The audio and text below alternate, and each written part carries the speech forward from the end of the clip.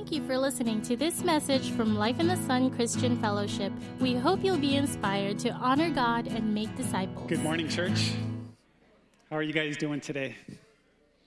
Looking good? Are you blessed? And it's been rich already, hasn't it? God is good. If you're visiting for the first time, special welcome to you. We're glad that you're here. Or if you're kind of new, still kind of feeling like you're new, I want you to know that we're glad that you're here and pray for you that you will experience God in a special way. Amen. I want to say congratulations to all the runners from the race this morning.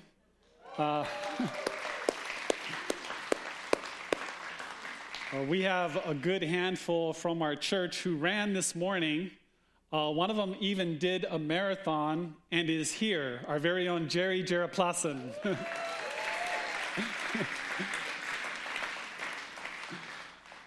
My daughter Nicole saw him after the race. She said, he ran a marathon and he looks like he's okay. Yeah, Jerry, amazing. Congratulations to everybody who ran, whether it's a 5K, 10K, or longer. And bless you if you're here too. Well, today we are continuing our series, Beyond the Signs. We are in week 5. And as you know, Beyond the Signs is all about looking at the miracles that Jesus performed and trying to understand what are they telling us.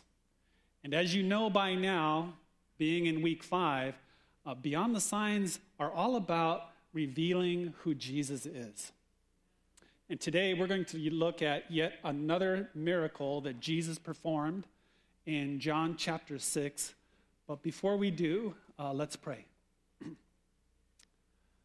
So, Father, thank you, God, for your richness, your goodness, your kindness. Lord, thank you for every good gift that comes from you. And Father, I ask that now you would help us just kind of turn the eyes of our heart toward you. Tune in our inner ear to your voice. I pray, God, that we will sense your presence and hear you speaking to us and receive from you. Lord, you're the revealer. You're the teacher.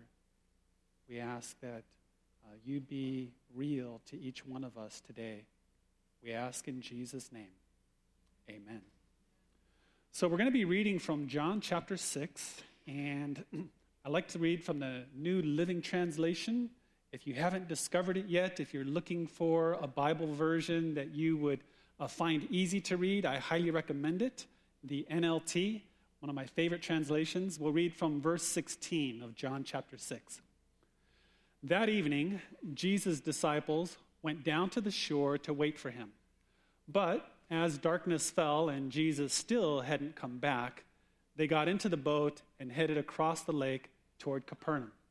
Soon, a gale swept down upon them, and the sea grew very rough.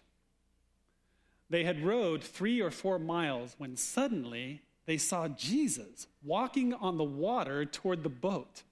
They were terrified, but he called out to them, "Don't be afraid, I'm here." Then they were eager to let him in the boat, and immediately they arrived at their destination. Wow, that's an amazing experience. As you recall from last week, this passage is something that happened right after Jesus fed the 5,000. And that happened during the daytime, and then later in the evening, it says the disciples were waiting for him on the seashore, and he didn't show up, and they decided to go on to Capernaum. And while they were out there on the water, a storm came, and they were having it rough. They'd been rowing for 3 or 4 miles. And then all of a sudden, who would have expected it? Jesus shows up walking on the water. And they're just like freaked out. I mean, who would have expected that? It had never been done before. And so they're terrified. And in Matthew's account, he says some of them thought it was a ghost. They didn't know what to think. And so he says, "It's okay. It's me." He said, "Don't be afraid. I'm here." And so immediately they were relieved. They welcomed him into the boat. Actually, before he got into the boat, Matthew's account says that Peter, bold Peter, he's in the boat. He says, "Lord, if that's you, Call me out to walk on the water with you. And so Jesus says, come. And so he steps out of the boat and takes a few steps, and then he notices the waves and the wind all around him, and he begins to sink. And Jesus grabs him, and he says, why did you doubt me? And they get back in the boat, and the moment they get in the boat, the storm stops. And it says immediately they arrived at their destination. Wow. It says when that happened, it says the disciples worshiped him. You know, up until this point, they had been gradually understanding the revelation that was happening through all the signs. Right after he turned water into wine, it says his disciples believed in him. But this is the first time in Scripture where it says the disciples worshiped him, because they were amazed at what happened in that moment. I mean, just think about it. Have you ever been in a storm? Really bad storm? I mean, how many of you have been an eyewitness to a super typhoon here on Guam? Raise your hand. Most of us. You know, the first one that I remember was Pamela back in 1976. I mean, the power was out on the island for 3 months. It was bad. But the more recent memorable one that I remember was Typhoon Paka, probably because I was older and I had a family to protect, and our house was fairly new, and it was taking the test to see if it leaked or if the windows would break or what. And I just remember weathering that storm, just feeling kind of anxious inside. And if you recall, if you lived on the northern side of the island, the eye of the storm passed over. And there was a time, a few minutes there, where it was calm. Relatively speaking, compared to the rest of the storm, it was like peaceful. You peek out the door and out the window, and you're like, wow, is it over? But we know better, right? Here on Guam, we're experienced. And so get back in the house, shut the door, because something's coming. And as soon as the eye wall hit, which is the worst, it was like, bam! It was like things just busted. One of my louvers came off, one of my shutters came off, and then something went boom on the roof of the house. I was like, whoa, what is that? I had no idea. Later, after the storm, I went out, got up on the roof, didn't see anything. Saw some damage up there. I looked next door. My neighbor's roof was gone. It had lifted up, come across the top of my roof, and just sheared off like a machete all the air ducts for the plumbing and the electrical for the air conditioning and the air vent, the exhaust vent for the bathroom. Everything was just swiped it off, went to the other side of the house, and landed in the yard. Now, that's where I came up with this idea that Guam is the only place in the world that has what you call typhoon etiquette, which is anything that lands in your yard after the typhoon belongs to you. The neighbor never came and got their roof. But later, after the storm, I heard the story, what happened from their perspective. There was a family in that room where the roof came off. It was an extension built to another house. They're in there, and all of a sudden, and they're out in the open, the lights in the house, and rain is pelting them like little darts. And they actually thought of running over to my house and banging on the door so they could get in. But they saw a little window to the main house that was next to the extension they were in. They crawled through that window to safety. Now, I don't know, I pray none of us ever have an experience like that. But imagine what it might be like for a moment. Just imagine in this room, what if the eye wall of a super typhoon hit this building and the roof just went up like a kite. And all of a sudden, here we all are exposed, the rain pelting us, and the chairs are starting to blow and roll and slide across the room, and there's panic. And where are you going to go? Where are you going to run? Go to one of the closets? Go to the bathroom? The foyer? Maybe try to make it to your car? Now, I pray none of us ever have an experience like that, but imagine being in a situation like that, and in that moment of pandemonium and people screaming and scrambling for shelter, all of a sudden, Jesus is standing on the stage here, and he goes, peace, be still. And everything just stops. And you're standing there going, what just happened? And compared to the noise that we had earlier, it's like silent. and there's no wind, and there's no rain, and we're all just in awe because we thought we were about to get hurt or worse. What would you think in that moment? What would you do in a moment like that? Matthew says they worshiped him.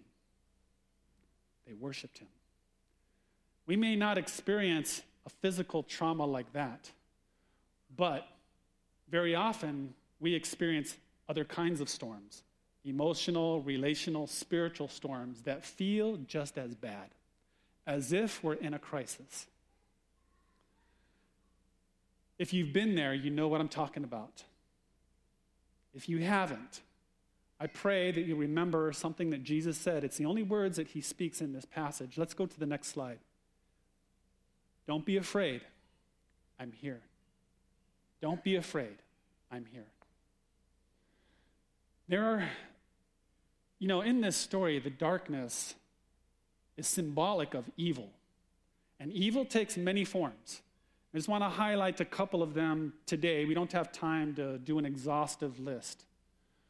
But one of the ways that we can experience darkness is through unmet needs, difficult circumstances, and this world system. Now, unmet needs is probably one of the most difficult to recognize because when you have a need that hasn't been met, you don't really know it. It's never been there. You're like the proverbial goldfish. You're the only one who doesn't know it's in water. And so, for example, let's say respect wasn't practiced in the home. You would never know you didn't have it because it was never around and you have no point of comparison until maybe you get older. But as a younger person, you don't even know what it looks or feels like. It's an unmet need. And there are many unmet needs that we have, and sometimes they're actually very traumatic. We don't even know it. We have the need to be known. We have the need to be heard. We have the need to be respected. We have the need to be loved. We have the need to be welcomed. And all of these are actually given by God that draw us into relationship with him and with each other. And he meant for those needs to be fulfilled and there to be joy in that. But that's one of the ways that the enemy is at work and that we can experience darkness is when there's unmet needs.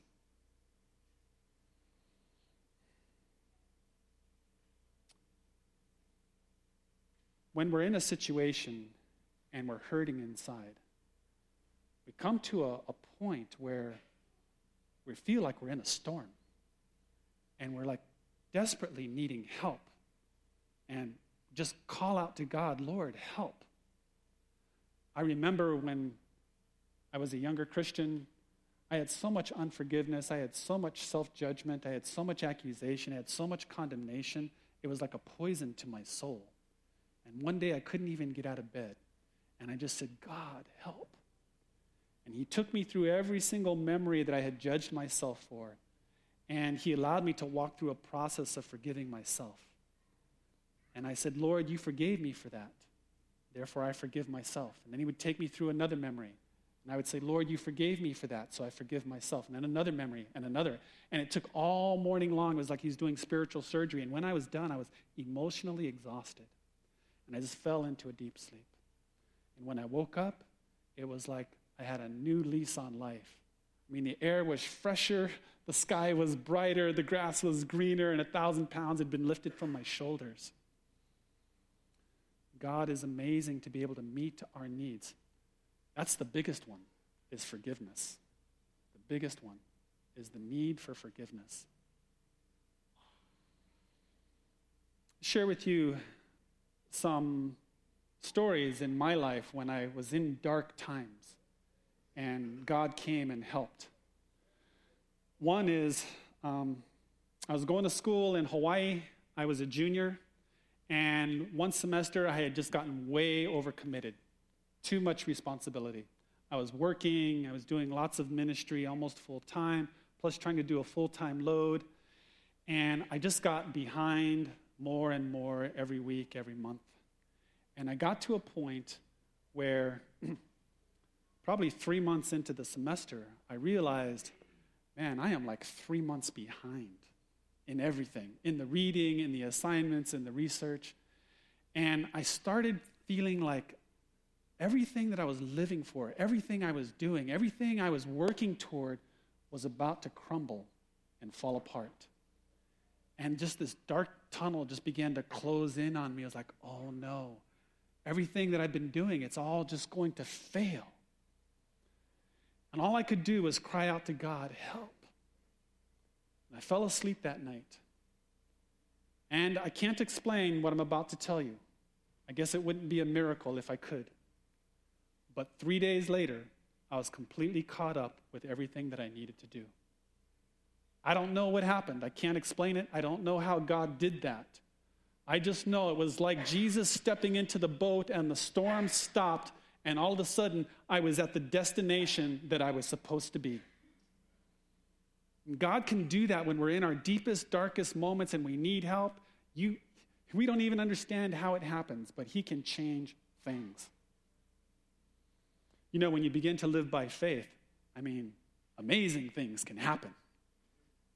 I started walking with God as He began to reveal His power and what He could do to me, with me, for me, through me. And so I went on this missions trip to the East Coast of the United States. And due to unforeseen change in circumstances, I ended up having a long layover in New York. And I thought to myself, I'm just going to play tourist. I'm going to go around and visit the Empire State Building and Greenwich Village, and I'll find a place to stay as I go. I was just kind of naive and cocky and thinking, okay, it's all going to work out, and just trust in my abilities. I thought I'll just wash some dishes in exchange for a spot to sleep in. Something will happen. Well, all day long, I've been walking around New York, and then it was about 10 p.m., and it was dark, and it began to rain, and I still had no place to sleep. And so I saw this all-night diner, and I went in there just to get out of the rain, and I sat at a table reading my Bible, and all day long, the Lord had been saying to me, why don't you ask me to help you? I'm like, it's okay, Lord, I got it. No, why didn't you ask me to help you, really? I said, no, I got it, I can handle it. It's just in my youthful foolishness and cockiness, I was like, I got this. 10 o'clock at night, I didn't have anything. And so I'm sitting there, and I decide, okay, God, I've been hearing you. Let me give you a try. So I just opened my Bible at random. Happens to open to Matthew 6:33, which says, seek first His kingdom and His righteousness, and all these things will be given to you, meaning your physical needs. And I tell you, man, it was powerful. It was like I knew God was speaking to me. And yet I still didn't have total faith. And so I just kind of took my Bible and I snapped it shut almost in the air, and I said, okay, God, show me what you can do. You know, I look back on that now, thinking, that's so foolish. I mean, the God who created the entire universe, and I'm sitting there going, show me what you can do?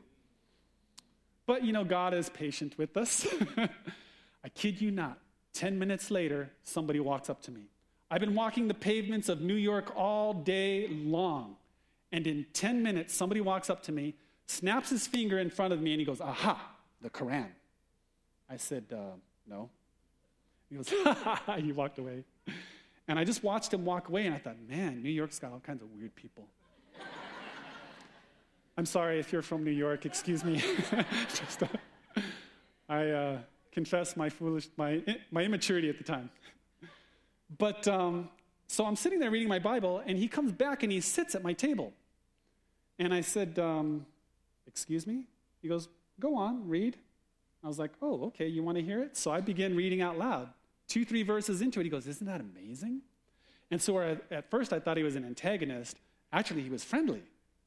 And so, oh, okay. So we start talking. He's like, hey, where are you from? When'd you get here? I said, well, I just landed this morning. He goes, where are you staying? I said, actually, I don't have a place to stay. He goes, you can stay at my place.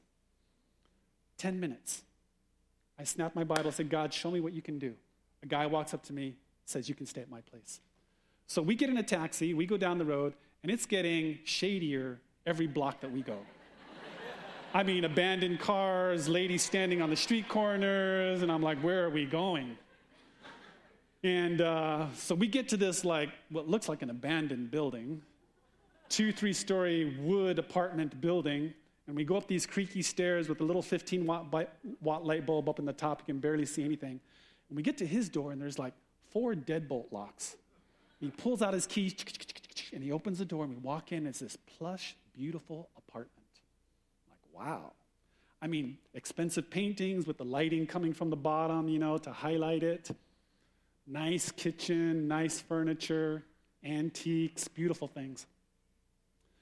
So I sleep there. The next day, I wake up. I'm crossing from the bathroom to the living room. I look to my left at the entrance, and he's handing somebody a pound of marijuana in a big Ziploc bag.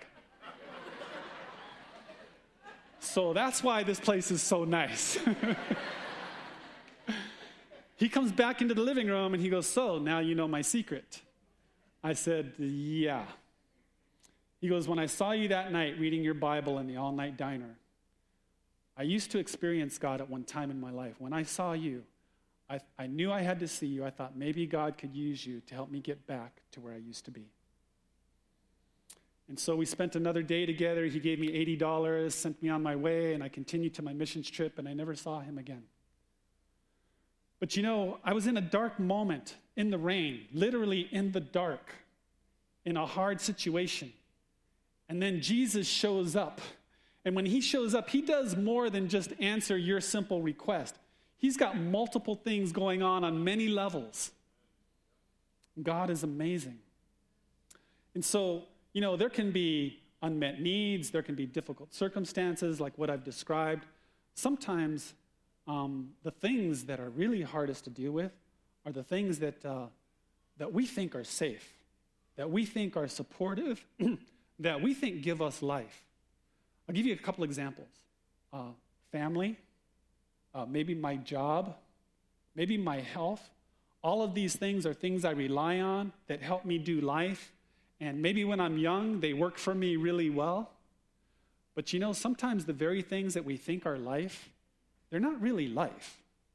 There's only one who is life. Jesus said, I am the way and the truth and the life. These other things, they're all created things. But sometimes we rely on them and we hold on to them as a source as if we think they're life. My job, which can be a tremendous blessing. Have you ever been in a situation where your job became a place of conflict? Maybe a place that wasn't very safe, a place you didn't want to go. And all of a sudden it became a nightmare.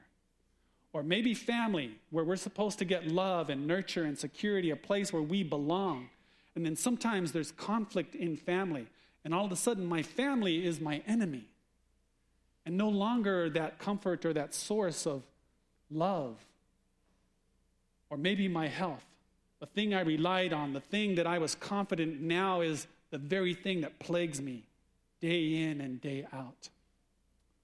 There are things that can turn on us.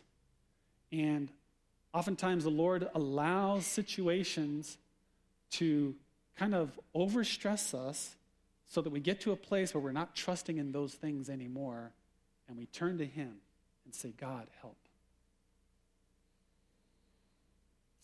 All of that is surrounded by something called the world system.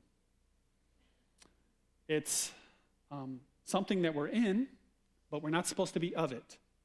Scripture says, be in the world, but not of the world. And so I want to show us a scripture that talks about the world system, 1 John 2:16. For the world offers only a craving for physical pleasure, a craving for everything we see, and pride in our achievements and possessions. These are not from the Father, but from this world. I just want to talk about that for a moment. A craving for physical pleasure. Some translations call it lust. A craving for everything we see. That's talking about materialism, talking about money, about the desire to be rich. Nothing wrong with riches, by the way. Nothing wrong with material things. It's only when it has a wrong priority and it becomes more important than God. And there shall be no substitute for God. And then the pride in our achievements and our possessions. Sometimes pride isn't so much what we've accomplished. Sometimes it's just the kingdom of self. Sometimes it's just my stubbornness and my selfishness. All of these are not from the Father, but from this world. The Lord wants us to get to a place where we're not operating under the world system. Jesus said, My kingdom is within you. His kingdom is any place that he rules and reigns. And he has a different way for us to operate, a different set of values for us to live by. Sometimes we're going through hard times, though. We're going through difficulty. And how do we navigate that? Now, what do I do when I'm feeling lonely? What do I do when I have a financial need? Now, what do I do when there's conflict in the family? And sometimes it's as if we're the disciples sitting on the shore, on the edge of the water. Water represents the water of life. And it's like, you know what? Jesus is not here right now. So what do I do? Maybe it starts to get dark. And it gets even darker. And then it gets even darker. And sometimes we get a little impatient and we're like, you know what? This need seems to be very urgent. I need to do something. Sometimes we just decide, you know what, I'm not going to wait anymore. I'm going to go and get my need met. I'm going to just go without Jesus and start doing life. And so we go for that relationship because I feel lonely, or we go for that loan or that credit card because I have a financial need, or we go and set somebody straight because there's a conflict and we're afraid we're going to get hurt. And so we take matters into our own hands. And what happens when we get out there on the water of life without Jesus? Sometimes there's a storm, and the winds begin to blow, and the waves begin to increase, and it's like we're rowing, and we're rowing, and we're rowing, and we can be out there for hours and hours rowing, wondering if we're making any progress. It's when we're in these times of difficulties that we really need to rethink, how is it that we deal with struggle? How is it that we respond to trials? You know, what is my response to pain? Last night, a group of us got together over at the conference room in the other building, and we were praying for all of you, praying for the whole church. And some things were shared that I was just amazed. I was like, wow, God, there's a theme. But some things were said that were so fitting with the message today. One of them was by my wife, Terry. I'd like her to invite her to come on up, and if Van, you could give her the microphone. And I'd just like her to share a thought that she shared last night during the prayer meeting as we come to a close. You know, many of us may be aware of this, and if you're not, there are many people in our church right now that are suffering and are in pain. You know, because we are pastors, we hear this, and also counselors, we hear it. There's a lot of emotional, a lot of physical pain. Some of you may know that many of the leaders, their parents, including mine, are in the hospital or have terminal diseases and sickness. And some of the leaders here have been in the hospital, and there's pain. And I was just asking the Lord. I was talking to my older daughter Tara, and I said, it's just too much. There was just one day I just said, it's just too much. I was just feeling it. And she said, Mom, she said, suffering and pain is not natural. It's not what God intended for us, which is why we try to move away from it. We try to avoid it. I said to her, I just kind of want to close up and just not deal with it. And she said, but remember, even Jesus himself did not want to deal with the pain. He struggled in the garden. And he said, if you can take this away from me, do. But then he ended up saying, but your will, not mine, be done. And she said, Mom, you're in a season where there's just so much pain around you. What is God trying to teach you? And I had not looked at it that way. Usually, as soon as pain comes, I'm like, I don't want to deal with it. I don't want to be around it. I don't want to hear it. It's just too hard. In Hebrews 5:8, he's talking about Jesus. He says, although he was a son, he learned obedience through what he suffered. That there is something to learn in the suffering. And the Lord's been saying to me, embrace the suffering. Be in it. And it says, even in Job, many of us know that Job suffered so much. And he said, shall we receive good from God?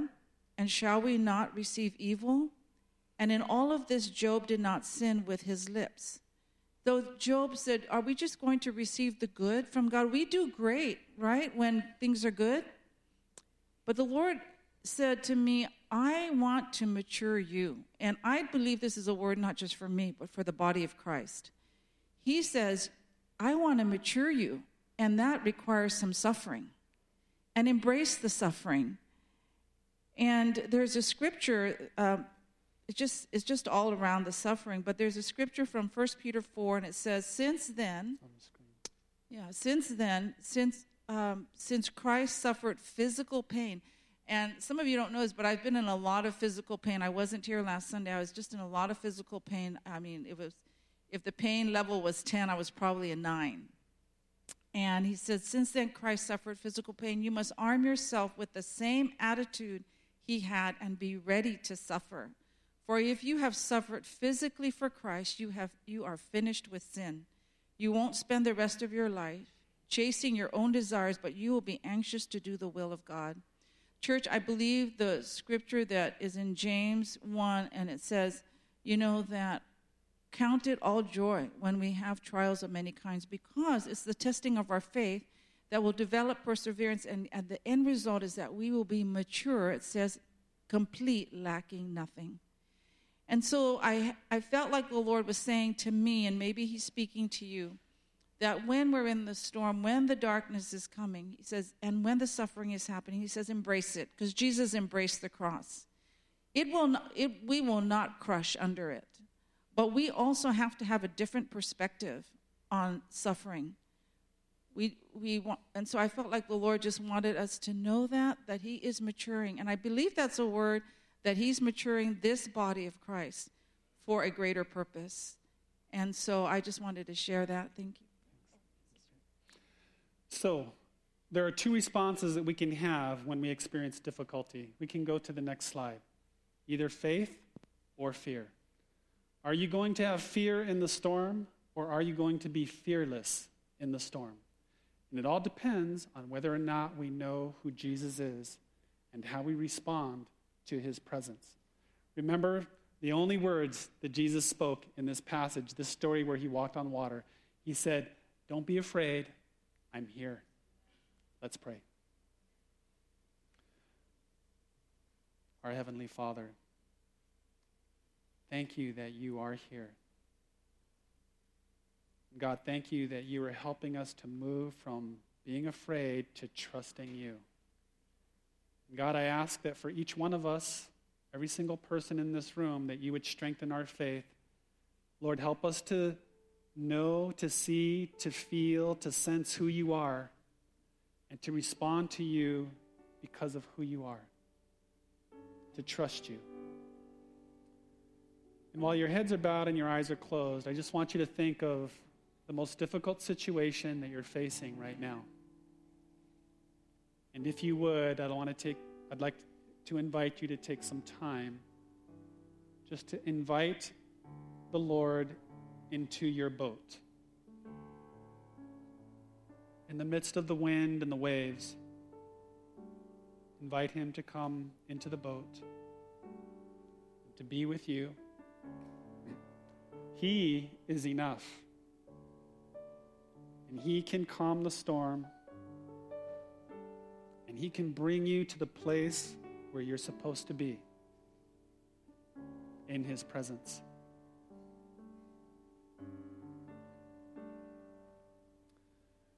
And so I want to give you some time just to do some business with God. Just say, Lord, what are you saying to me?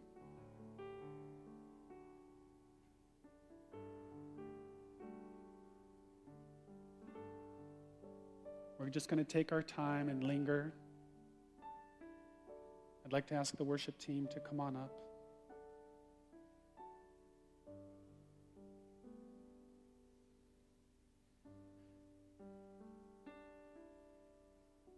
Say, Lord, what are you saying to me?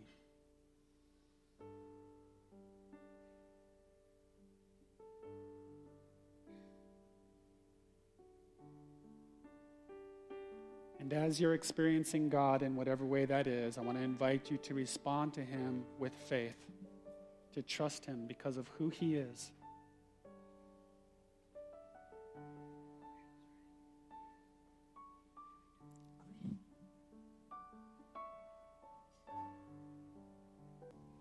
Don't know if you caught the words earlier. It says, Lord, you call me out on the waters, and I call your name. I just want to invite you, if you feel like those words resonate with your heart, I want to invite you just to respond to God. Where you are in your seat, if you want to come up and just experience God here at the front at the altar while the team is singing.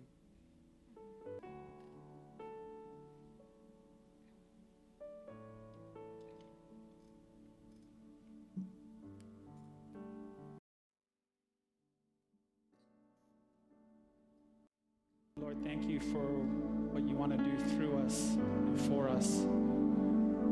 Father, we love you. Father, we worship you. We praise you in Jesus' name. And all God's people said, Amen.